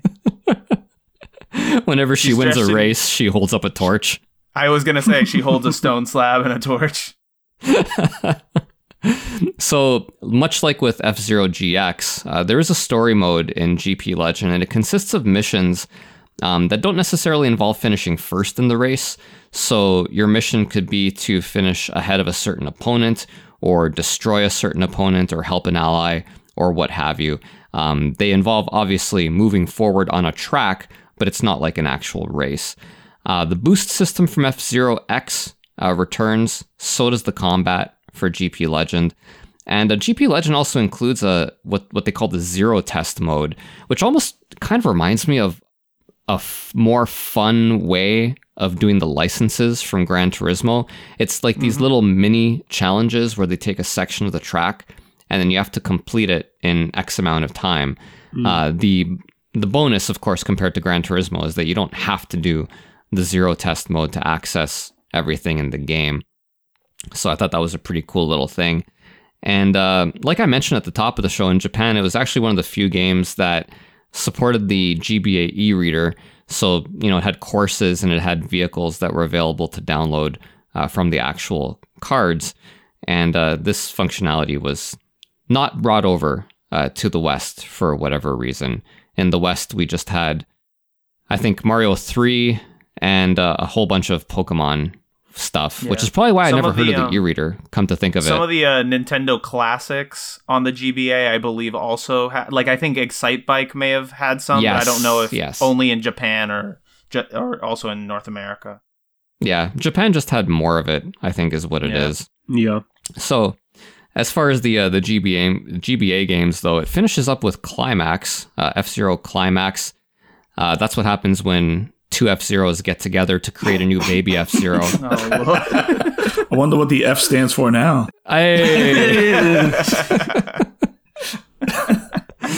So Climax released Japan only, not brought over to North America. It's also tied into the anime series. The story mode is actually removed from Climax, which personally I'm a fan of. Basically, you just have the option of unlocking snippets from the anime instead during Climax. The spin attack is re-added in Climax, which is pretty cool. And it has, it has a lot of cool modes. At first I was like, man, they released this game a year later. Like, how much better could it be? No, they really did add quite a bit here. The survival mode, which ordinarily kind of makes me yawn in a game. In this game, the survival mode, it includes things like death races and like slalom challenges and all this other kind of stuff that I thought was really interesting. And most importantly for Climax, it actually has a track editor instead. So much like the N64 version, you can make your own tracks, share them via link cable, and so on and so forth. So, funnily enough, though, with Climax, sold pretty poorly in Japan. I think I think there might have been a problem with oversaturation there, because you had GX releasing the year before, you had GP Legend releasing the year before, and then it's like, oh my goodness, another F-Zero game so soon. So it sold very few copies. And like we alluded to at the beginning of the show, man, oh man, like it is expensive now. Like, Jeff, was this the one that you were thinking of? Yeah. I once offered someone £70 for it, and they were very polite not to laugh at me. I see it now. Like, if you want it boxed, of course, you know, I think it's going to set you back way over $200. Way over. Yeah. Jesus. It's just a game that, as you say, Paul, like, it came a year after the last one.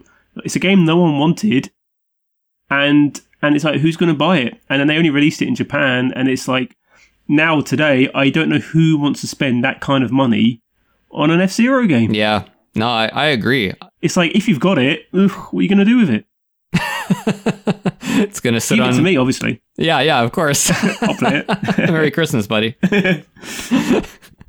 Yeah, no, I was interested in it insofar as it was an F-Zero game that I hadn't heard of until I started, doing a little bit more reading. And yeah, man, that eBay rabbit hole, that was the first thing I did.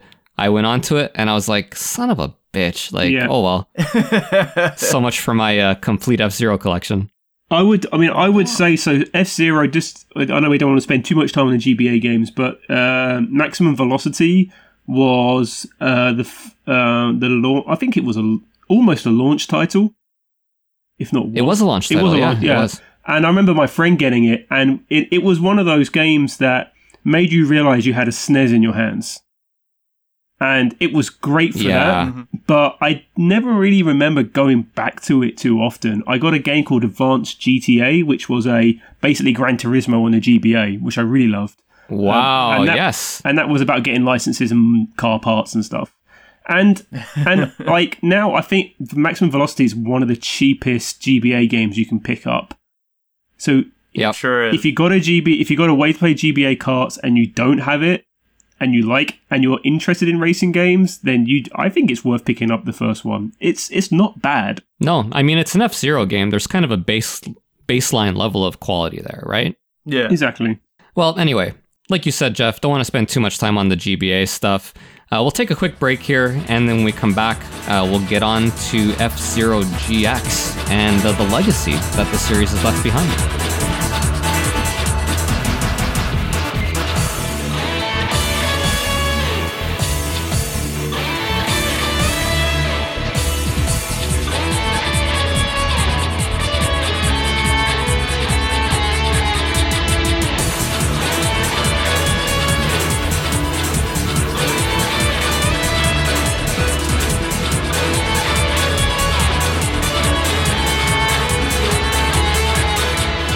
Okay, we're back, and we are back now with F-Zero GX, which is the last console game released in the series.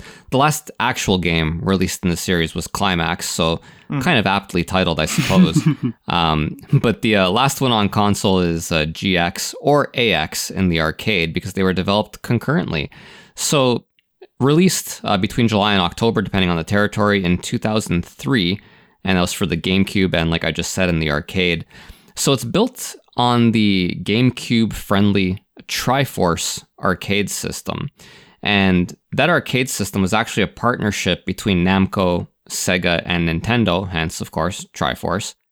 And within this partnership, Namco and Sega would develop arcade and GameCube games based on Nintendo's intellectual properties. So since the arcade hardware, the Triforce arcade hardware, was basically a kind of a glorified GameCube, ports to the home console were actually very easy.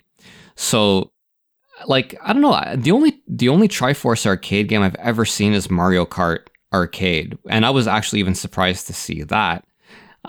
Did you guys, like, have you guys ever seen any of these? I think they did Virtua Striker 4 and some other Japanese games that we never would have seen. Like, have you guys ever seen these? No, outside of the Mario Kart, I never really noticed these. I definitely never seen F-Zero though in the arcade though.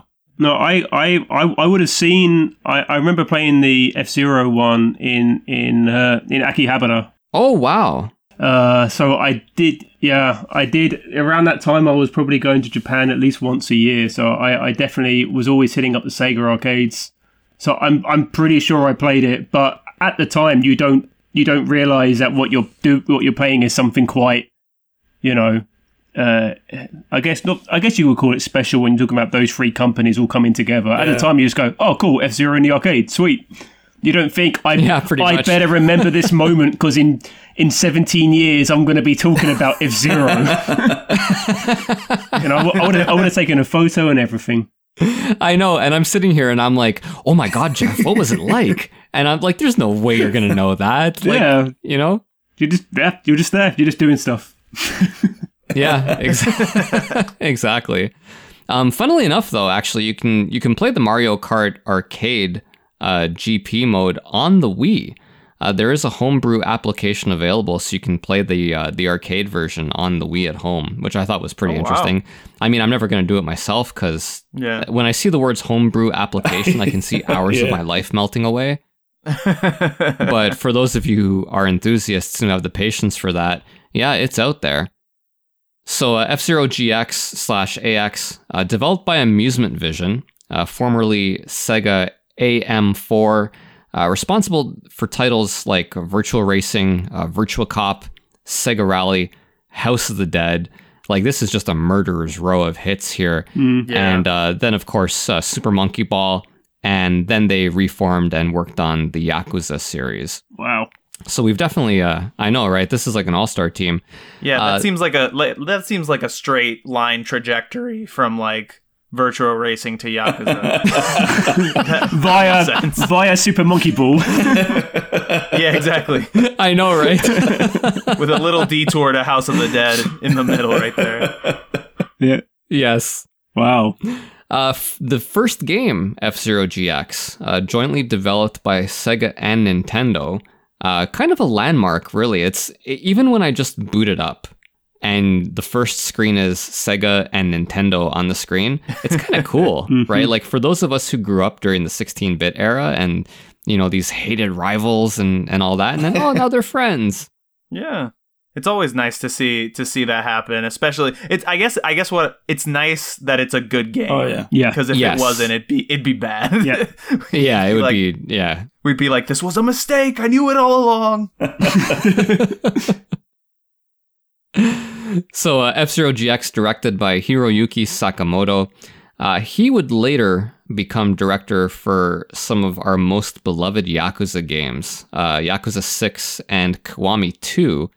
And he was also the lead designer for Binary Domain, which is a game that we've mentioned a couple times on the show before, yeah. And then you have Takuya Imamura. He was the producer for the game, so not just the artist anymore. He's now in charge of supervising the production. So basically, Amusement Vision would work on the game, and then they would report to Imamura and Shigeru Miyamoto. So Imamura, not just drawing anymore. Yeah. Interesting to note on this game, it's neither a console port to the arcade, and it's also not like an arcade port to console. GX, it's actually a game that's jointly developed, and it's jointly developed to be playable on both the arcade and the GameCube systems. So the idea behind it was to develop this game and make it compatible with the GameCube memory card so that people could take the GameCube memory card home with, parts that they earned in the arcade game, modify their car with those parts, and then take that car and play the car that they made at home in the arcade. Now, in reality, I don't know how successful that was. My guess is that it probably wasn't that successful because you have to have a pretty big install base for the home system, which the GameCube didn't have. And, I mean, I've never seen an F-Zero AX arcade game. I know Jeff saw one, but I mean, that's in Japan's. Oh, you have? Yes, I played one at MagFest, I believe. Somebody had brought their own F-Zero AX machine. Oh, so my I got to play God. That with the tilting that is seat so cool. and it was amazing. I played it a bunch. I was like, I was terrible at it, like I'm terrible at every F-Zero Of game, course. but I was like, this is just cool to like sit in and play. Mhm. I was gonna say, we've talked a lot about different racing games, and I just want to throw another one here because when I saw this, because I did not know, even when I played it, I didn't know there was like a slot for your GameCube memory card. I miss that, man. I miss like stupid little gimmicks like that in arcade games. Like I remember in high school, my friends would like, or people I knew would go play Initial D, the arcade game, and that you would have like a little card that you'd put in and take out and bring home. And I was like, I don't know, stuff like that makes me smile. Like it's so unnecessary but so fun. Yeah. Yeah. I couldn't agree more. And man, especially with Initial D, like I've got such a hankering right now to play Initial D. I've got to go do it. I picked it up when I was in Japan for the PlayStation 3. Anyway, that's a whole other digression and perhaps a conversation not for the F-Zero episode. So with F-Zero GX, just from reading interviews, it actually appears that they kind of realized that F-Zero wouldn't ever really be a game that could compete financially, sales-wise, with like the Marios and the Zeldas. But F-Zero does have a very hardcore fan base that loved the game. And so with GX, they really wanted to like focus on that speed and the F-Zero experience in order to kind of appeal to the hardcore fans, which I mean, I think they were successful with personally, even if the game might be a little bit on the difficult side. Yeah. I think F-Zero has a nice like design philosophy behind it, which is with every new game, it seems they're just like, let's just make it faster. Let's just put more of the fast thing, like put it in there and make it go faster. And I like that. You know, it's like, don't reinvent the wheel. Just like make it do crazier stuff until we break it, I guess. And I will say they came pretty close to breaking it in GX, and we'll get to that in a second. As far as the game is concerned, funnily enough, like they weren't really focused on bringing any kind of new gameplay elements. I think F-Zero X kind of, I don't want to say perfected it, but there's just not a lot you can add after F-Zero X. So mainly what they focused on was the customization aspects, the story mode, and just the overall presentation, graphically, sound, and so on. The customizations are really, really deep in this game. The story mode, I mean, the interviews are the best. The interviews are hilarious. Like I'm playing it last night, and obviously I picked Captain Falcon. And so when you finish a Grand Prix, you know, there's a guy on the F-Zero news station, and he's interviewing Captain Falcon, and you can select which question. There's 3 questions you can select for Captain Falcon. You select one, and then he answers it. And then, you know, ostensibly you'd complete the Grand Prix mode again to ask the next question. Yeah. And so the question I asked was, Captain Falcon, your rivals are howling for revenge. What do you have to say to them? And Captain Falcon's answer was, come on then. And then the interviewer was like, thanks for the interview, Captain Falcon. That's that Michael Jordan 97, 98. I know, the questions, they're so fun to just like mess around with. Like, it's like real simple shit too. It's like, you know, hey, Captain Falcon, what do you think the key was to winning? Coming in first place. Thanks. Another funny little thing I found here, the racer Deathborn in the game, he pilots a vehicle called the Dark Schneider. And I don't know, Jeff, like when you see Dark Schneider, do you get the reference? Not at all. Not at all. It's from the old manga and then made anime called Bastard. Dark Schneider is like the main antagonist. Gosh, it's been so long since I've seen it. Right. And in Bastard, the references in that manga, it's all like heavy metal bands and stuff like that. The land that they're in is called Metallicana, which like only in Japan, right? Yeah. And so Dark Schneider in itself is a reference to Dee Schneider, the frontman for Twisted Sister. Man, this can only happen in Japan. It really can. Where you have F-Zero basing a vehicle on, you know, a frontman for a hair metal band, really, is what it comes down to. I think it's partially this whole thing that when you become successful enough to make those kinds of decisions anywhere but Japan, there's always, I think, this fear of not being taken seriously. And so you're like, well, I can't do that anymore. Like, that is childish and I've forgotten about it. And in Japan, it's like, I've been waiting 30 years for this one moment. And now I'm going to do all of it. So the game itself, again, just from playing it recently, it still looks great. It really does. Like, the fact that it's standard def hurts it a little bit, but man, I can play this game and not really kind of have that feeling that you get when playing a lot of, like, even PS2 games. You know what I mean? Still looks fantastic. And one thing I actually didn't really get into, and I started exploring it last night a little bit, because back then, you just play the game, and the customization wasn't really my bag. But I didn't know if you guys knew this, but you can draw, like, by hand, pixel by pixel emblems. Whoa. And they're kind of like stickers that you put on your hover car. So immediately I'm like, oh, well, I'm going to draw a cartoon penis and put it on my hover car. Like, that was like the first thing I thought of. Like, when you guys were going over the outline, what did you think? Like, Anthony, what are you going to draw on your emblem? Man, I'm a terrible artist, so I'm so glad I never came across this. This would have been bad. I was going to draw an emblem. That's funny. It's got to be the logo for Twisted Sister. I mean, that's the only way to go with this, right? That's it. Oh, man. What about Jeff, Arnie? You guys have anything interesting that you think of? I have one, but it's going to be the worst thing to describe on a podcast, but I think everybody knows what I'm talking about. If you've ever, like, been in high school, that, like, S symbol that everybody always drew in, like, the late 90s, early 2000s, do you know what I'm talking about? I have no idea what you're talking about. You have no idea what I'm talking about? Like, if you Google S symbol, it's just like you draw 3 lines and then 3 lines under that, and then you draw a triangle and some lines to make it like a block S, essentially. This is awesome because it's not that often from talking to Arnie that I realize just how old I am. Yeah. But this is one of those moments. Thanks, dude. Just give me 1 second. Oh, I got it. I just ever seen that? I just pulled it up. Yep, that's it. This thing. Yeah, no, not something that I would have been aware of.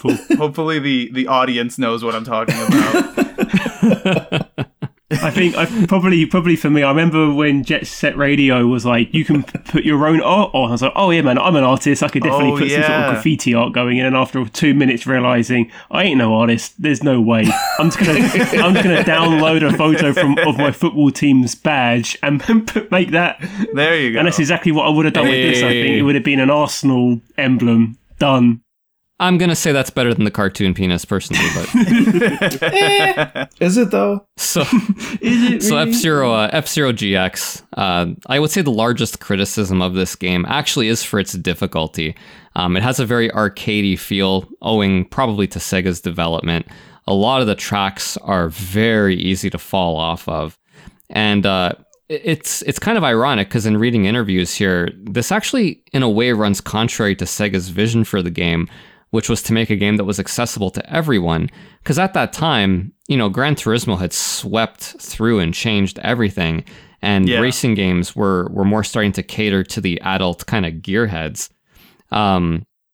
So it's kind of weird that they're making this accessible game, but still really, really hard.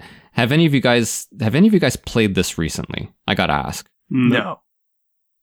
Oh yeah, Anthony? No, not recently. No, I'm actually a little bit surprised because I know you guys were playing the original F-Zero last night. I thought maybe one of you might have been able to pick up GX as well. I did, like I mentioned, play GX quite a bit, and I have to admit, it's hard, man. Like you fall off the track. Depending on the track, I think the reason I remember it not being quite as difficult as it is because I played on a lot of tracks where you don't fall off very much. But there is a version of Mute City. It's Mute City. I'm just gonna call it Mute City 2, and it has a lot of jumps. And oh my God, like you have to practice the track. Like there's just no way. A lot of the other tracks, I can just kind of like jump in and finish, you know, between 5th place and 1st place pretty easily. Even on, I only ever play on normal level. I didn't play on novice. And then as soon as I got to Mute City 2, I was just falling off constantly. Yeah. And I was like, holy shit, this is ridiculous. That is a thing about it that I do like, though, that when you, because I was looking up videos of it, and obviously everybody on YouTube is like a pro gamer. So when you see someone like nail that, like jump off the track, land on another piece of the track, like that's a sight to behold. Like that is really like brain breaking for me, because I'm sort of like, if you fall off the track, like it's over, you're done, you fucked up. But in here, it's like, oh no, like this is the way to play this game. Yeah, absolutely. And, you know, once you practice the track and it gets used to it, here's what I'll say about it. The difficulty, I understand, can be off-putting and fair enough. But like playing F-Zero GX the past couple days, I cannot remember the last time I played a game where my hands sweat as much as they did. Because it is a nail biter, an absolute nail biter. And especially on that Mute City 2 track or any other track where you do a lot of jumps and you can fall off easily. Like you've completed a couple laps, you have to complete one more, you've done those 2 laps perfectly, and you're trying to negotiate your way into a top spot and you're trying not to fall. Dude, it is tense. Absolutely tense. And there is no other game that I've played in recent history that accomplishes what that game just did. I thought it was awesome. So, you know, if you're off put by the difficulty, I get it. But, you know, it's not a baby game. It's not a baby game for baby gamers. You have to show up. You mean it's not like Pokemon? Hey. I used to play this game a lot, multiplayer, and that's a big gist of how I used to play the game was just multiplayer, and it was crazy. Like everybody in the room would just lose their minds, like because it was going so fast. But after a few minutes of you just kind of focusing, you kind of get a grasp on what's happening in front of you. But like, and it was fun. It was fun playing with like a bunch of people. But like, it was crazy though. The speed of this game was just intense. Oh my God, yeah. And multiplayer, look, I mean, we can say this about pretty much every game ever made. The multiplayer was amazing, right? Like that was kind of the way to do it. And it still is. I played GX as recently as, I think, about a year and a half ago with some friends.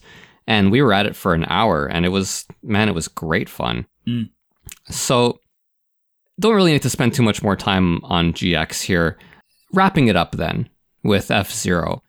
The legacy that it's kind of left behind here. Now, even though we haven't seen a new F-Zero game since 2003, it doesn't mean that the game, 2004 with Climax rather, it doesn't mean that the series isn't on the radar anymore. We do have imitators. I think the most recent ones that look, you know, a lot like it, Fast RMX on the Switch, Redout on PC, PlayStation, Xbox, Switch.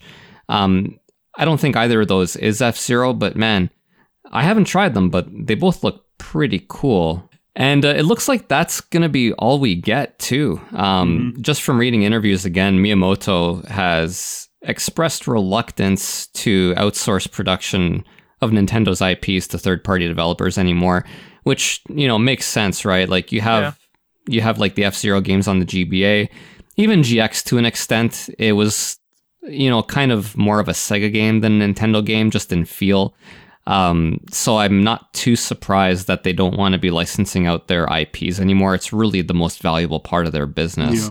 And somebody asked Miyamoto, a French magazine asked Miyamoto back in 2012, you know, hey, when are we going to see a new F-Zero game? We love that game. And Miyamoto was like, what? People like F-Zero? Why? So, you know, between that and the fact that they're on record pretty much saying that GX is like kind of the logical conclusion for the series. Like they don't really know what else to do with it. I guess, I mean, you can just update the graphics and blah, blah, blah. You could just follow what they do for Wipeout. Just give us more of the same with current graphics. and capabilities. Like I don't online gaming. Like I don't. Obviously I'm not a developer, but that to me would possibly make them some good money. I mean, we see it all the time. As soon as Nintendo releases its own IP, like if you look what Animal Crossing is doing, everyone's picking it up. Oh boy, everyone. And I'm sure everyone won't pick up F-Zero, but I still think, see the amount of people who've been talking about Streets of Rage 4. I'm sure just as many people are going to be interested in the new F-Zero. I agree. Yeah. I agree. Even if it's just like a remaster of GX. Yeah, exactly. I would love that with online play. Yeah. I think you could easily, I say easily, I don't know what the fuck I'm talking about, but I think you could conceivably put F-Zero X and GX on a Switch cart and be like, F-Zero collection, here you go, have a ball. Like, get away from me for a little bit. But I think that F-Zero exists solely to make Metroid fans not feel bad about their own series, like their own release schedule woes. And in that sense, I think they're doing a great job. Well, good job, Nintendo. That's that is something. But if they wanted to come out with another, like a sequel of some sorts, I say they go the reverse direction. I say they make it slower. That would blow everybody's mind right there.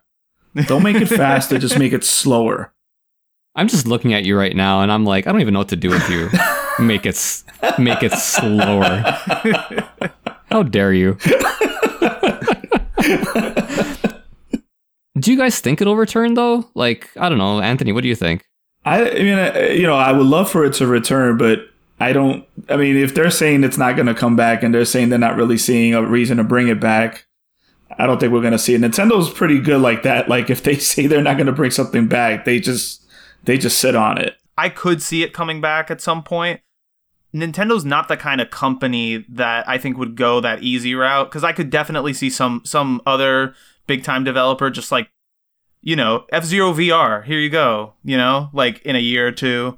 But I think the Switch gives them a reason to bring it back, because I think people like a game like F-Zero, I think would be a hit portably. Like if I could carry around a racing game like that I could just pop up when I'm in the bus, on the subway, do a few laps and be like, okay, I had a good time. Like put it back in the case for now. I could never play that game on the subway. Because I would be the guy like losing. Oh my god! Oh shit! Jeff, your thoughts? Come back. For me, it's really hard to get into the mind of Nintendo, isn't it? Like you really don't. It know really is. What, like, for the life of me, I don't get why Animal Crossing is as popular as it is. But they've struck gold. They struck gold, and they are going to rinse and repeat until the cows come home, and that's just something that, and we kind of lambast Konami for it, for like prioritizing being profitable over prioritizing giving us what we want. And Nintendo haven't been afraid to kind of go, right, Splatoon now makes more money than this series, so Splatoon is where we focus. But in 10 years' time, it might all turn around and reverse, and they'll go, right, it's been, and I don't want to scare anyone here, it's been 50 years since F-Zero, maybe we should do something. Could you imagine the 50th anniversary? Jeez. Well, the 20th anniversary is coming up soon, isn't it, for GX? Exactly. That's crazy. Crazier things have happened. Exactly. But I mean, I was talking about that, the Star Wars Pod Racer has been remastered. I don't see why, apart from obviously Nintendo are very careful who they give their intelligent rights to kind of develop for. I do feel like you guys are saying, there could be someone out there who can take it off their hands and go, don't worry, we'll look after it and take care of it. We'll kind of we'll take on the cost of development because we think there's enough of an install base. So you never know. I would say no, though. I'd say we're done. Yeah, I would say we're done too. Just boy, oh boy, the feeling I get from what I've read, and just kind of the overall lack of any kind of buzz aside from us doing an episode on F-Zero. It seems like it's dead, but But what a ride! We'll always have GX. Yeah. We'll always have the memories. And we'll always have the first 6 modes. Yeah. Yes, we'll always have the first 6 modes that have nothing to do with F-Zero. All right, guys, that pretty much wraps it up for today. Again, everybody, thanks for listening. If you want to find us, you can find us at regionfreegamers.com.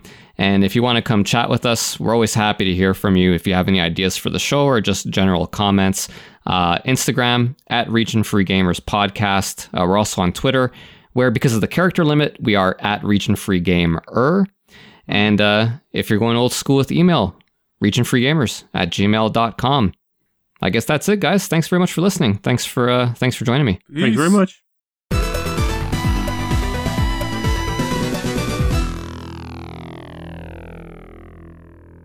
You abstract Hercules.